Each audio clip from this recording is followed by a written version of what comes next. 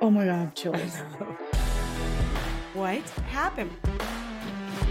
Oh my God. Oh, I just can't. What? Hello, everyone. We're back. We're back and better than ever.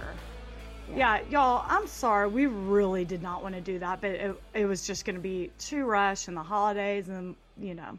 And then I got Kids didn't have sick. school. And Rebecca yeah. got sick. We don't want to skimp on quality. These stories take a lot of work, and we were at full capacity, unfortunately, this past week. But we're back. We're better than ever. We're back. We're better than ever. And that's literally the one good thing about not being a part of a network yet is we can be a little nimble if we feel like we need to be, you know? Oh, yeah. So if we join a network, you can't be? Well, I'm sure they'd be like, no, you're not skipping a week, but it would be a full-time job. So I guess we wouldn't really have an excuse to. Yeah. Whatever. Okay. Give and take. Thanks for y'all's patience. Sorry, we really try to avoid that. And for the most part, we have, but it just was impossible. Okay. Patreon shout outs. Lucy, Daniel, Kim, Francesca, Jenny, Judith, Elaine, Becky, Jessica, there's two, Allison, Kim, Sydney, and Tatum. And Denise, I'm sorry. Good God. Thanks for joining, everyone. Thanks, y'all rock. You do. Speaking of Patreon, I know I already wrote this on our Patreon, but our printer won't print our notebooks anymore because they promote violence. Y'all, the notebooks say, if you go to our website, you can see them. They say people want to punch in the face, but it's, it's tongue in cheek. It's fun. And we didn't make it up. That's already out there. That is already out there. And this would have been like our 5th order. I don't know why it's a problem now, but they're like, no, we really can't print that. So we're going to ditch the notebooks anyway. I think we're probably going to do stickers because, man, we have gotten a lot of requests for stickers. Now, will they be stickers that you like that go on your laptop? Your bumper stickers? Like what? No, I don't know. Yeah, maybe laptop, maybe water bottle, like whatever you can stick stickers to. Right. You know? I get it. Okay. I'll look too. I'm not pinning this all on you. Just got to set a reminder for things because I am foggy. I know. So yeah, if you've recently joined and you haven't gotten your email about your gift shipping, it's going to be different than the notebooks are gone. All right, now I have 3 quick custom shout outs. The first one is from Ashley. I'm a rep for Pampered Chef. Yes, it's a little MLM vibes, which is multi-level marketing. Pyramid-y. Pyramid-y. But the products are quality, she says. I created a special link for specifically your listeners. Anyone that uses it will also get a special gift from me as well. I'll have the link on my other page for those who want to just click, but it's her handle, I believe on Instagram, is @pampered_by_Ashley. The link is pamperedchef.com/party/people are the worst. Nice. I love it. Okay. Second one is from Daniel. Happy belated birthday, Claire. He said, although people are the worst, she is the best and I love her so much and I can't wait for many more years together. Aww. That is so nice. That is sweet. His girlfriend for her birthday belated, especially now that we skipped a week. Sorry, Daniel. Happy belated birthday, Claire. Happy belated birthday. Oh my God, they're going to be listening to this episode for the first time together. She has no idea, I think. Oh, good. Claire, yeah, surprise. Give him a little extra loving tonight, you know? Maybe a little rub under the table. Maybe a little tug under the table. You don't know. A little tickle the pickle. A little tickle the pickle. You're welcome, Daniel. Happy birthday, Claire. Great. And I'm sorry to put you in that position. All right. The last one is shout out from Rachel. This is also so nice. I like to shout out my mom's business, Assisted Living Locators. The holidays can be tough for people with aging parents, and she helps families find facilities for their loved ones that are safe, meet their unique health needs, and budget. She's even a memory care specialist. Better yet, her service is a free resource to families. She owns the Los Angeles location, but there are locations all over the country for anyone looking for resources for their aging parent. My mom is so passionate about what she does, helping others. You can find her and her amazing team, shout out Laura and April, at assistedlivinglocators.com or email her directly at Sarah's with an H, Sarah O at assistedlivinglocators.com. Love that. That's so good. Yeah. All right. Now I want to hear this damn story. All right, chill. All right, I'm telling Rebecca and y'all about Karen Gregory. Sources are the case file, oxygen.com, tampabay.com, Dr. Todd Grande on YouTube, a Generation Y episode, they killed it, and a little bit from a book called Unanswered Cries by Thomas French. Okay. Karen Gregory was born in Albany, New York in 1948. She was an elementary school teacher, but in 1983, she moved to Pinellas County, Florida, and worked as a waitress for a little while, but eventually got a job as a graphic designer. Around that time, she met a man named David Mackey, and the two started dating. By 1984, about a year and a half of dating, 36-year-old Karen moved in with David. Okay.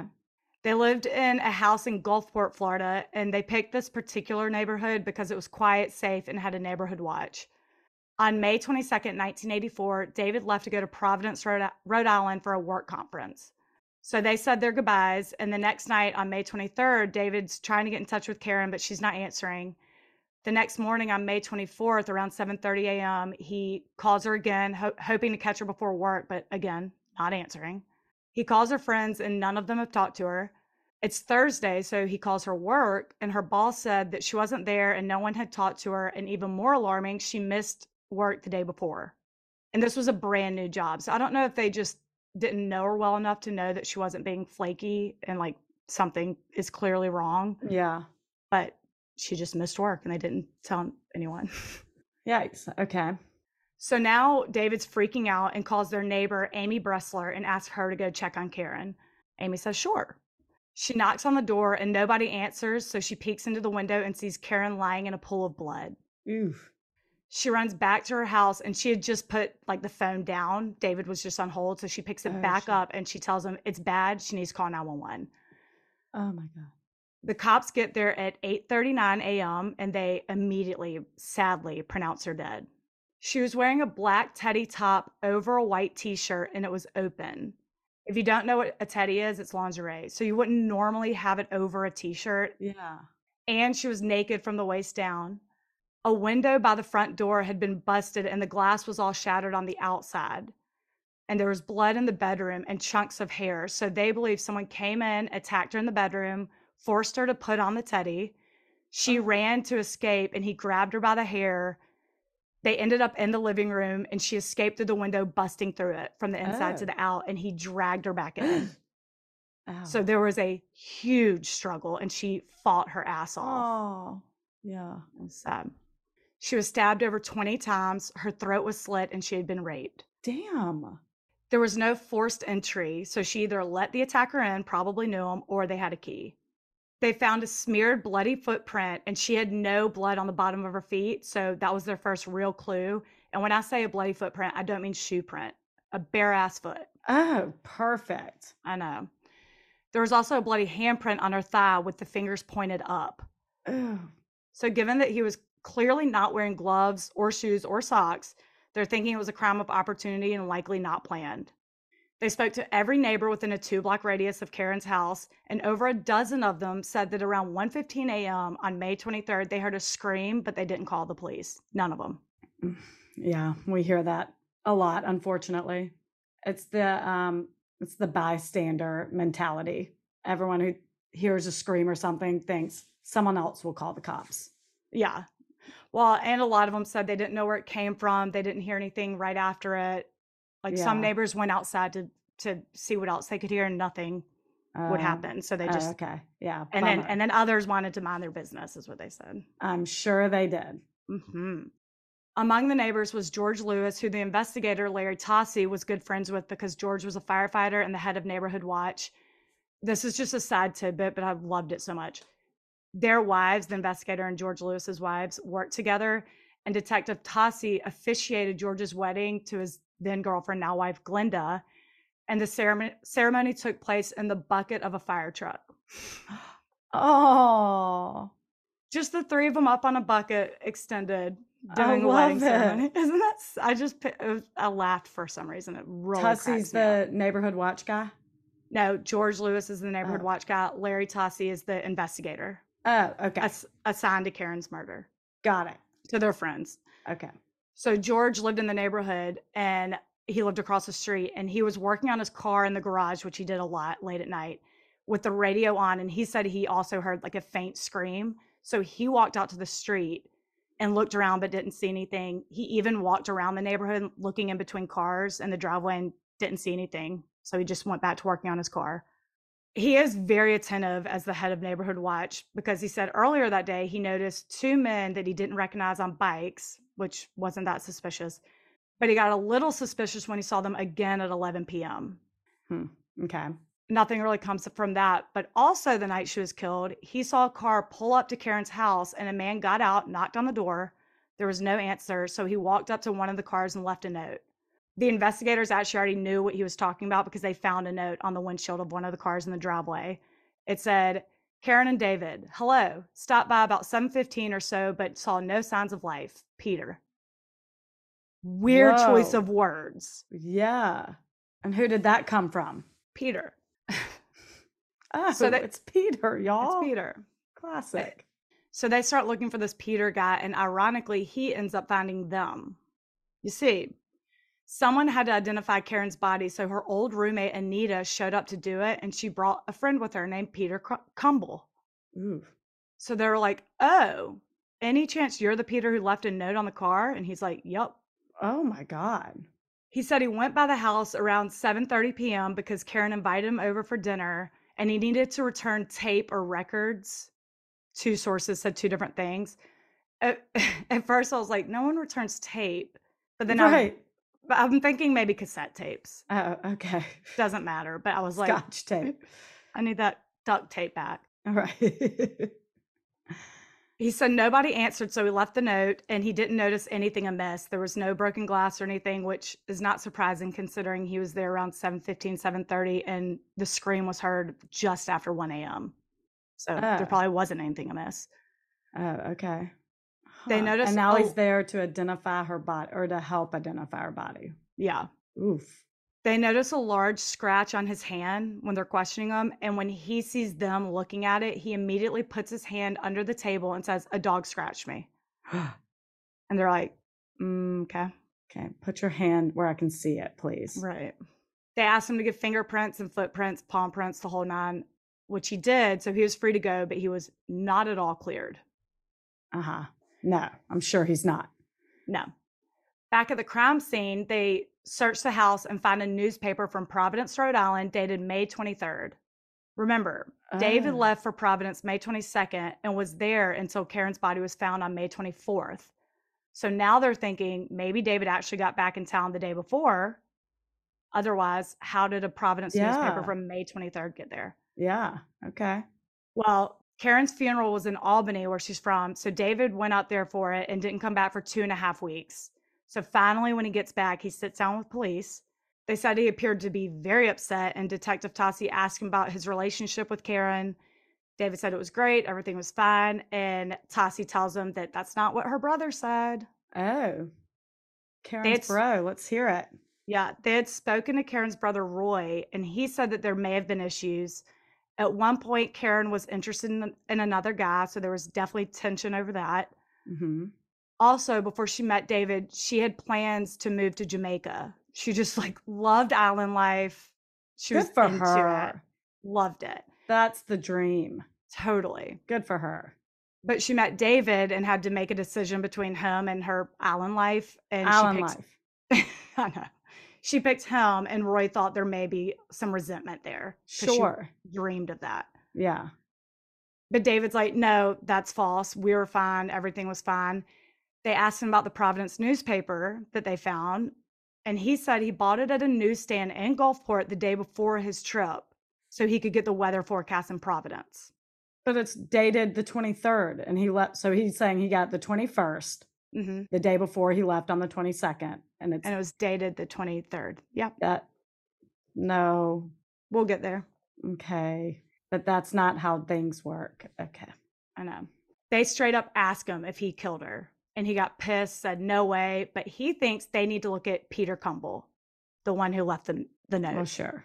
David said Peter has been very interested in Karen and was trying to get closer to her. They told him that they were talking to Peter, and Peter was supposed to go over there for dinner that night, and that really upset David because he had no idea that she invited him over while he was away. Ooh, He did yikes. not like that one bit. I'm sure. They walked through the house with David and asked him to make note of anything missing. The only thing he noticed was that a white teddy that Karen had just bought was not there. Which they already knew, obviously. No, she was wearing a black teddy. I'm so sorry. Teddies everywhere. I know, lingerie everywhere. This was a white one. Oh, okay. Pardon me. She had just bought it, so he just remembered it, and he was like, "It's gone." They also found a drawing of a clock with what looked like blood on it, and the drawing was signed by Stephen Fischler, who is one of Karen's coworkers. Oy vey. They talked to the other coworkers, and they all said that Stephen was the office creep who did things like show them porn and make sexual advances, all of which made them and Karen very uncomfortable. Sure. That's everyone. Obviously. There's always an office creep. Always. But sometimes there's a bunch. There's a bunch of them. But he's the one who drew the clock? Yeah. I wonder why. He's like, time to party. Like, time to get naked. Yes. I don't know. They're graphic designers, so maybe he was like trying something for a client. I don't know. Maybe it was. Maybe it was time to party. Right. That's what I'm thinking. This is really going to get you. Once one of my old bosses, actually, he was showing me something on his phone, maybe the time during a work thing, and his background was a naked woman. Ew. What? It was so, I was like, I kind of think I remember you telling me that. It was so. Was it like she was painted, it was bare boobs, but she had a Superman S on her chest. Oh my God, that is so cheesy. Was it someone he knew or like a... No, it was like professional. Oh my God. Did you address it? No, I didn't address it because what was I, 25? I don't know. I was intimidating and stupid. Now I'd be like, you're a sick fuck. Anyway, but this is really going to get you about Stephen. He also had given Karen a pornographic novel he was writing. No. This creepy coworker, Stephen? Yeah. No. Can you imagine? I would just I would obviously not read it, but I guess he's looking for notes. I would just keep coming back with being like, you could take it farther. Yeah. Why are you holding back so much? It's too safe here. It's safe. I think you could go a little more graphic. Ew, no, it'd really turn them on. Ew. That is like, okay, Stephen, slow your roll. For real. So they bring Stephen in for questioning. He's very short with them, very defensive. He says he really didn't even know Karen that well, and he has no idea how she has that drawing. They tell him that they know he's the office creep, and he's like, really? Polygraph me. We know you're the office scumbag. Yeah. So you're the perv who everyone avoids. Yeah, that's your superlative. He said, polygraph me. They said, great. So he's hooked up to a polygraph. They're going through questions, and in the middle, he yells, okay, I did it. What? Then he immediately recanted it, saying he did it out of frustration. The fuck? What? I never admit to murder when I'm frustrated. I mean, I've never done that once. And the first questioning, like, what could it have been going on during that polygraph exam? Yeah, why are you so frustrated? He just got flustered and yelled it and then was like, never mind. I don't know why I said that. I was frustrated. This was all while he was hooked up to the polygraph machine, and he passes. Which can more so tell you how unreliable polygraphs can be. If he gets frustrated, says he did it, was apparently lying, and he passes, or does it mean that he was telling the truth when he said he did it? And that's why he passes. We'll see. But that's weird. That is weird. Especially if it's measuring like blood pressure and all that. If you're so frustrated that you blurt that out, whether you're lying or not. I don't know. He passed. I guess frustration that means you're frustrated. Blood levels, that's your baseline. Always frustrated. But this is why polygraphs are inadmissible in court. Right. No, I know. You know, doesn't mean shit. But we'll see if his does. He refuses to give a footprint, fingerprint, palm print. So the detectives send the drawing they found, the clock drawing, to the lab to see if it's actually blood on it. Because remember, there was something that they thought was blood. Yeah. And it turns out to be ketchup, which is also disgusting. That is disgusting. But this doesn't clear Stephen. It just adds to their suspect list, which is now him, David, and Peter. Mm-hmm. But the case stalls because there's really not enough evidence to arrest any of them. The bloody footprint and the handprint were really smeared, Mm-hmm. so it turns out really hard to match them to anyone. There's no DNA at the time, so months go by and there's really nothing they can do but keep questioning everyone. And looking at David again, they know that he gave a presentation at the conference in Providence at 9 a.m. on May 23rd, which Okay. is which is 8 hours after Karen was murdered. So if he did it, he would have had to go to Rhode Island on May 22nd, come back, kill Karen, and get back to Rhode Island in time for the presentation. Right. Detective Tossi wanted to see if that was even possible, so he books the flight. He Oh does the my whole God. scenario, and he did it. He could do it. He did it. David's credit card showed that he only bought one flight to Rhode Island. That scenario would have been two, Mm-hmm. but he could have bought one with cash. Yeah. Free and clear. Right. No record. Right. They went to the newsstand where he said he bought that Providence newspaper, and the actual cashier was working. She Oh. remembered him. She said that they did sell it there, and they got the May 23rd paper early, which is so weird.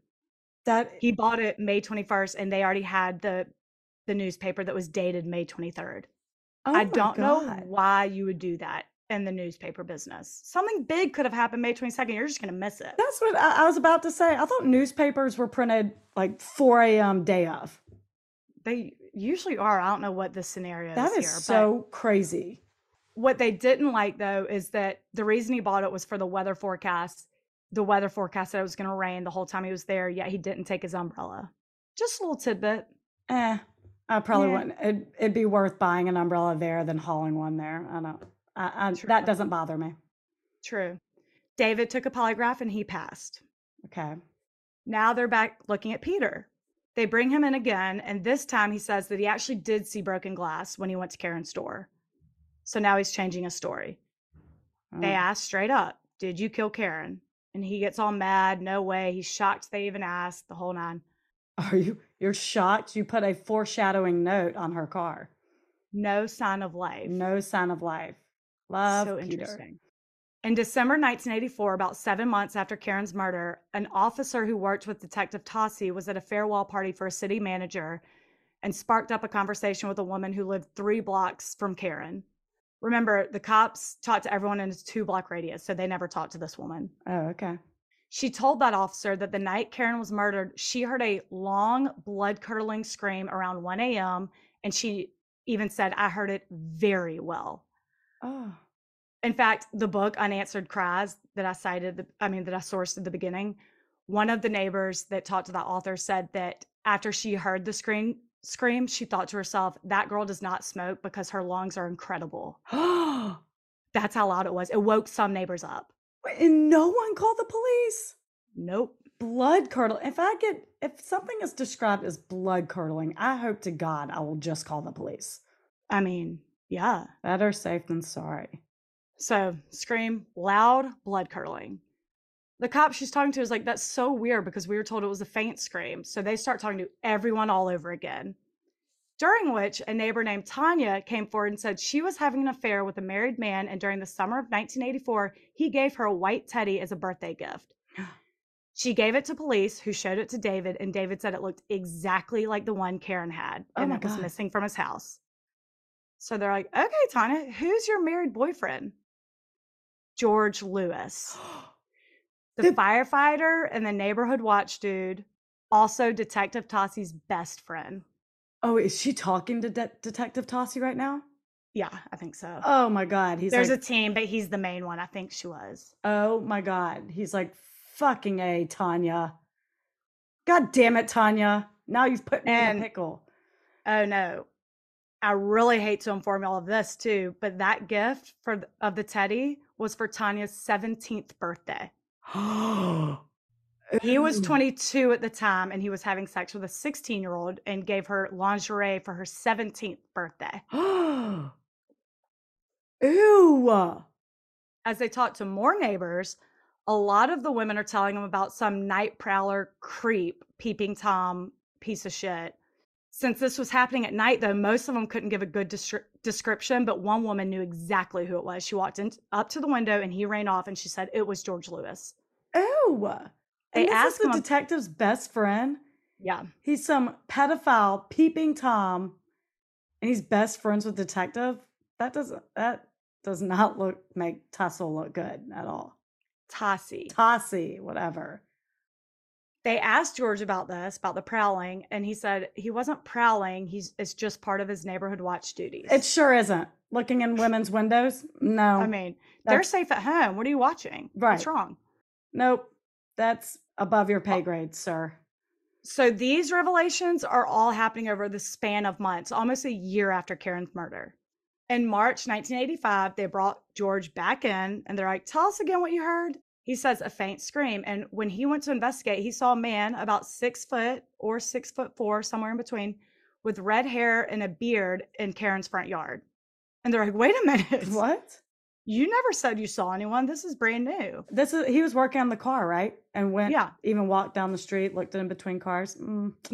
Didn't notice a man in the front yard till just now, did ya? Or Right. didn't remember a man in the front yard, did ya?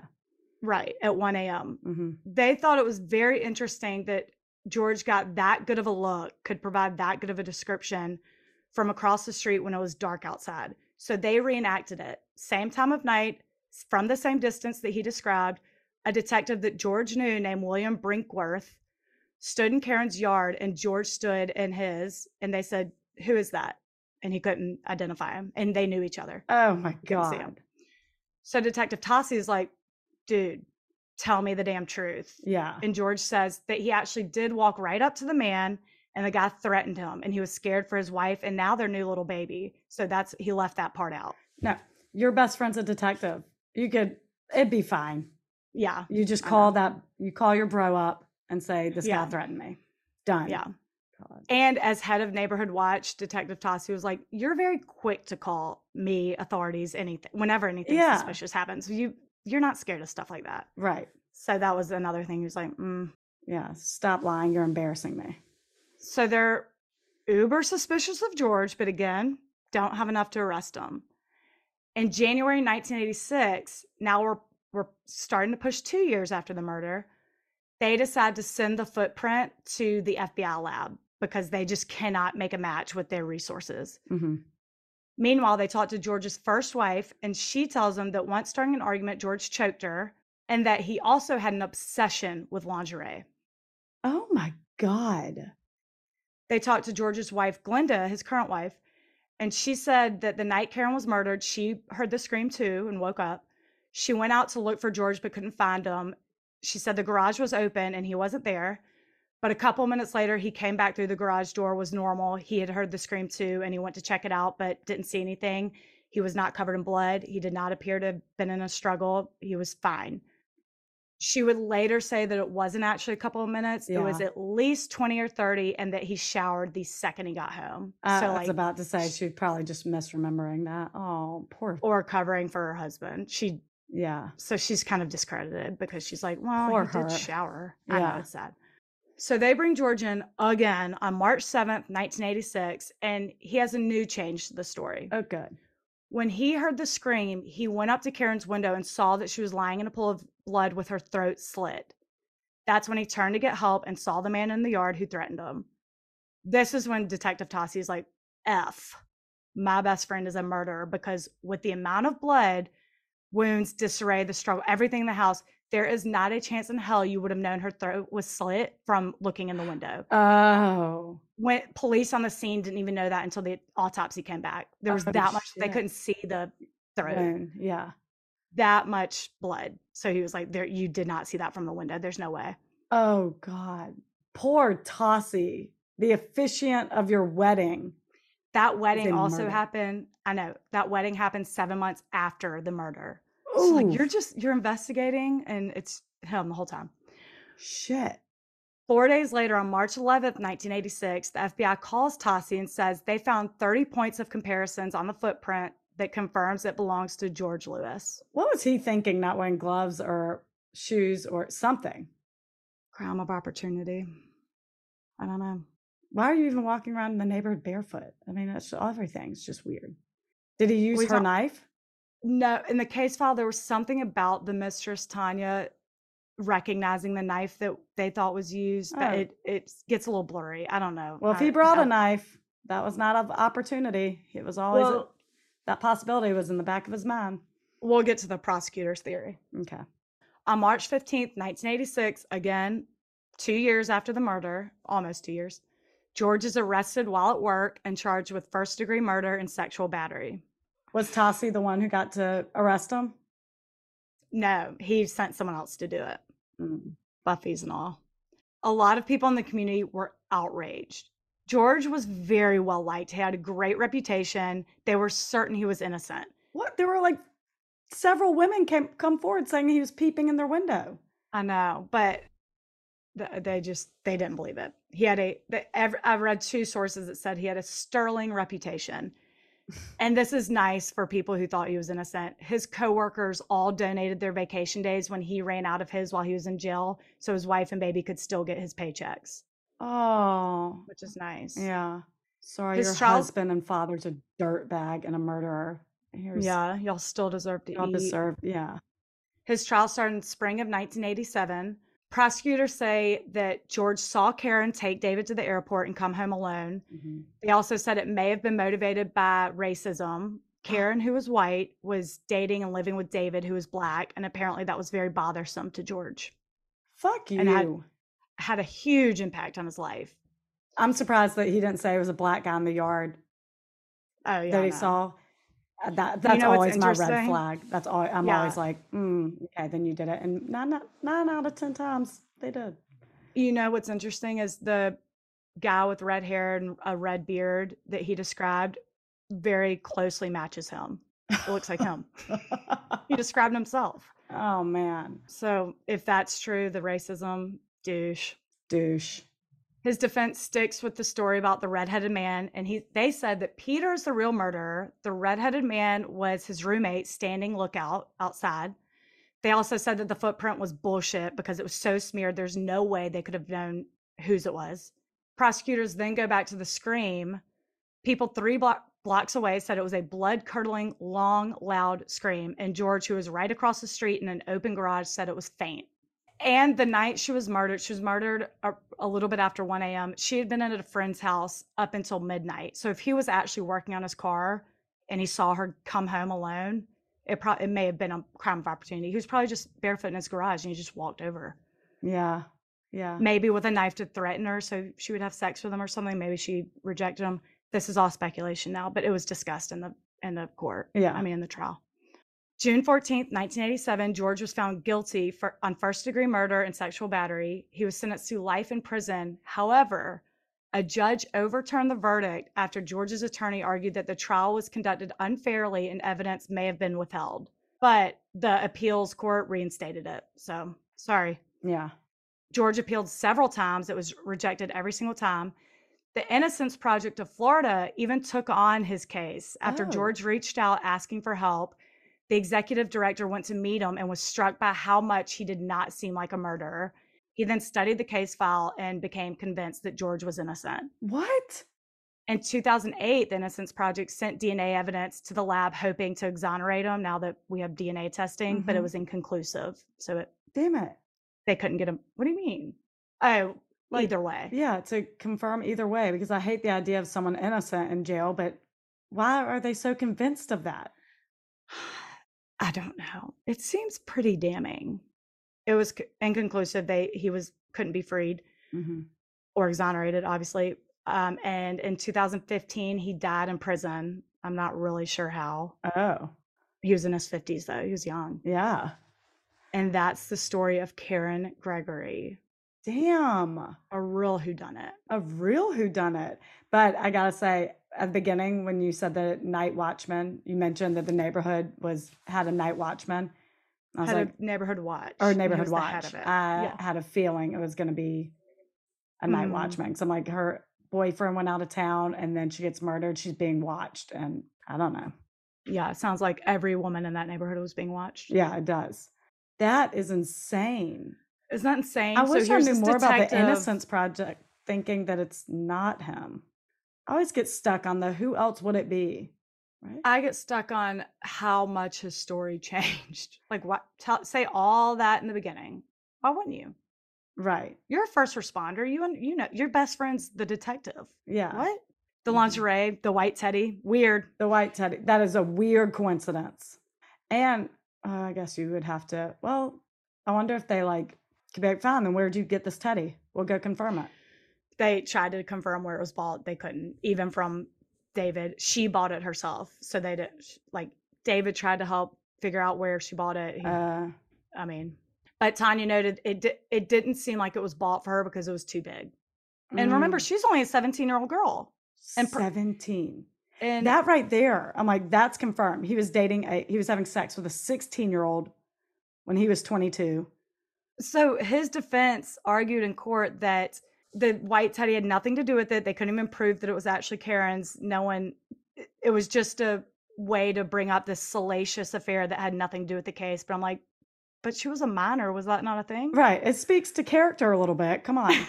He's having sex with a child. He's 22, having sex with a 16-year-old at the oldest. And buying her lingerie. Like, what a sick groomer. Like, ew. I know. And his first wife said he strangled her. He choked her, yeah. I mean, it's crazy. We just don't believe that. Come on. People really turn a blind eye when he puts on a good front. Give me the break. Yeah. And when a woman said, I saw exactly who was peeking in my window, David Lewis or whatever. George Lewis. Yeah. I know. Hey, you don't have to yell at me about it. Well, I already know. Yes, I do, because I can't yell at him because he's dead. Yeah. So here's this detective working this case as hard as he can. Like, at one point, his supervisor told him he needs to drop it because the footprint was useless and it was just unsolvable. And he was like, no.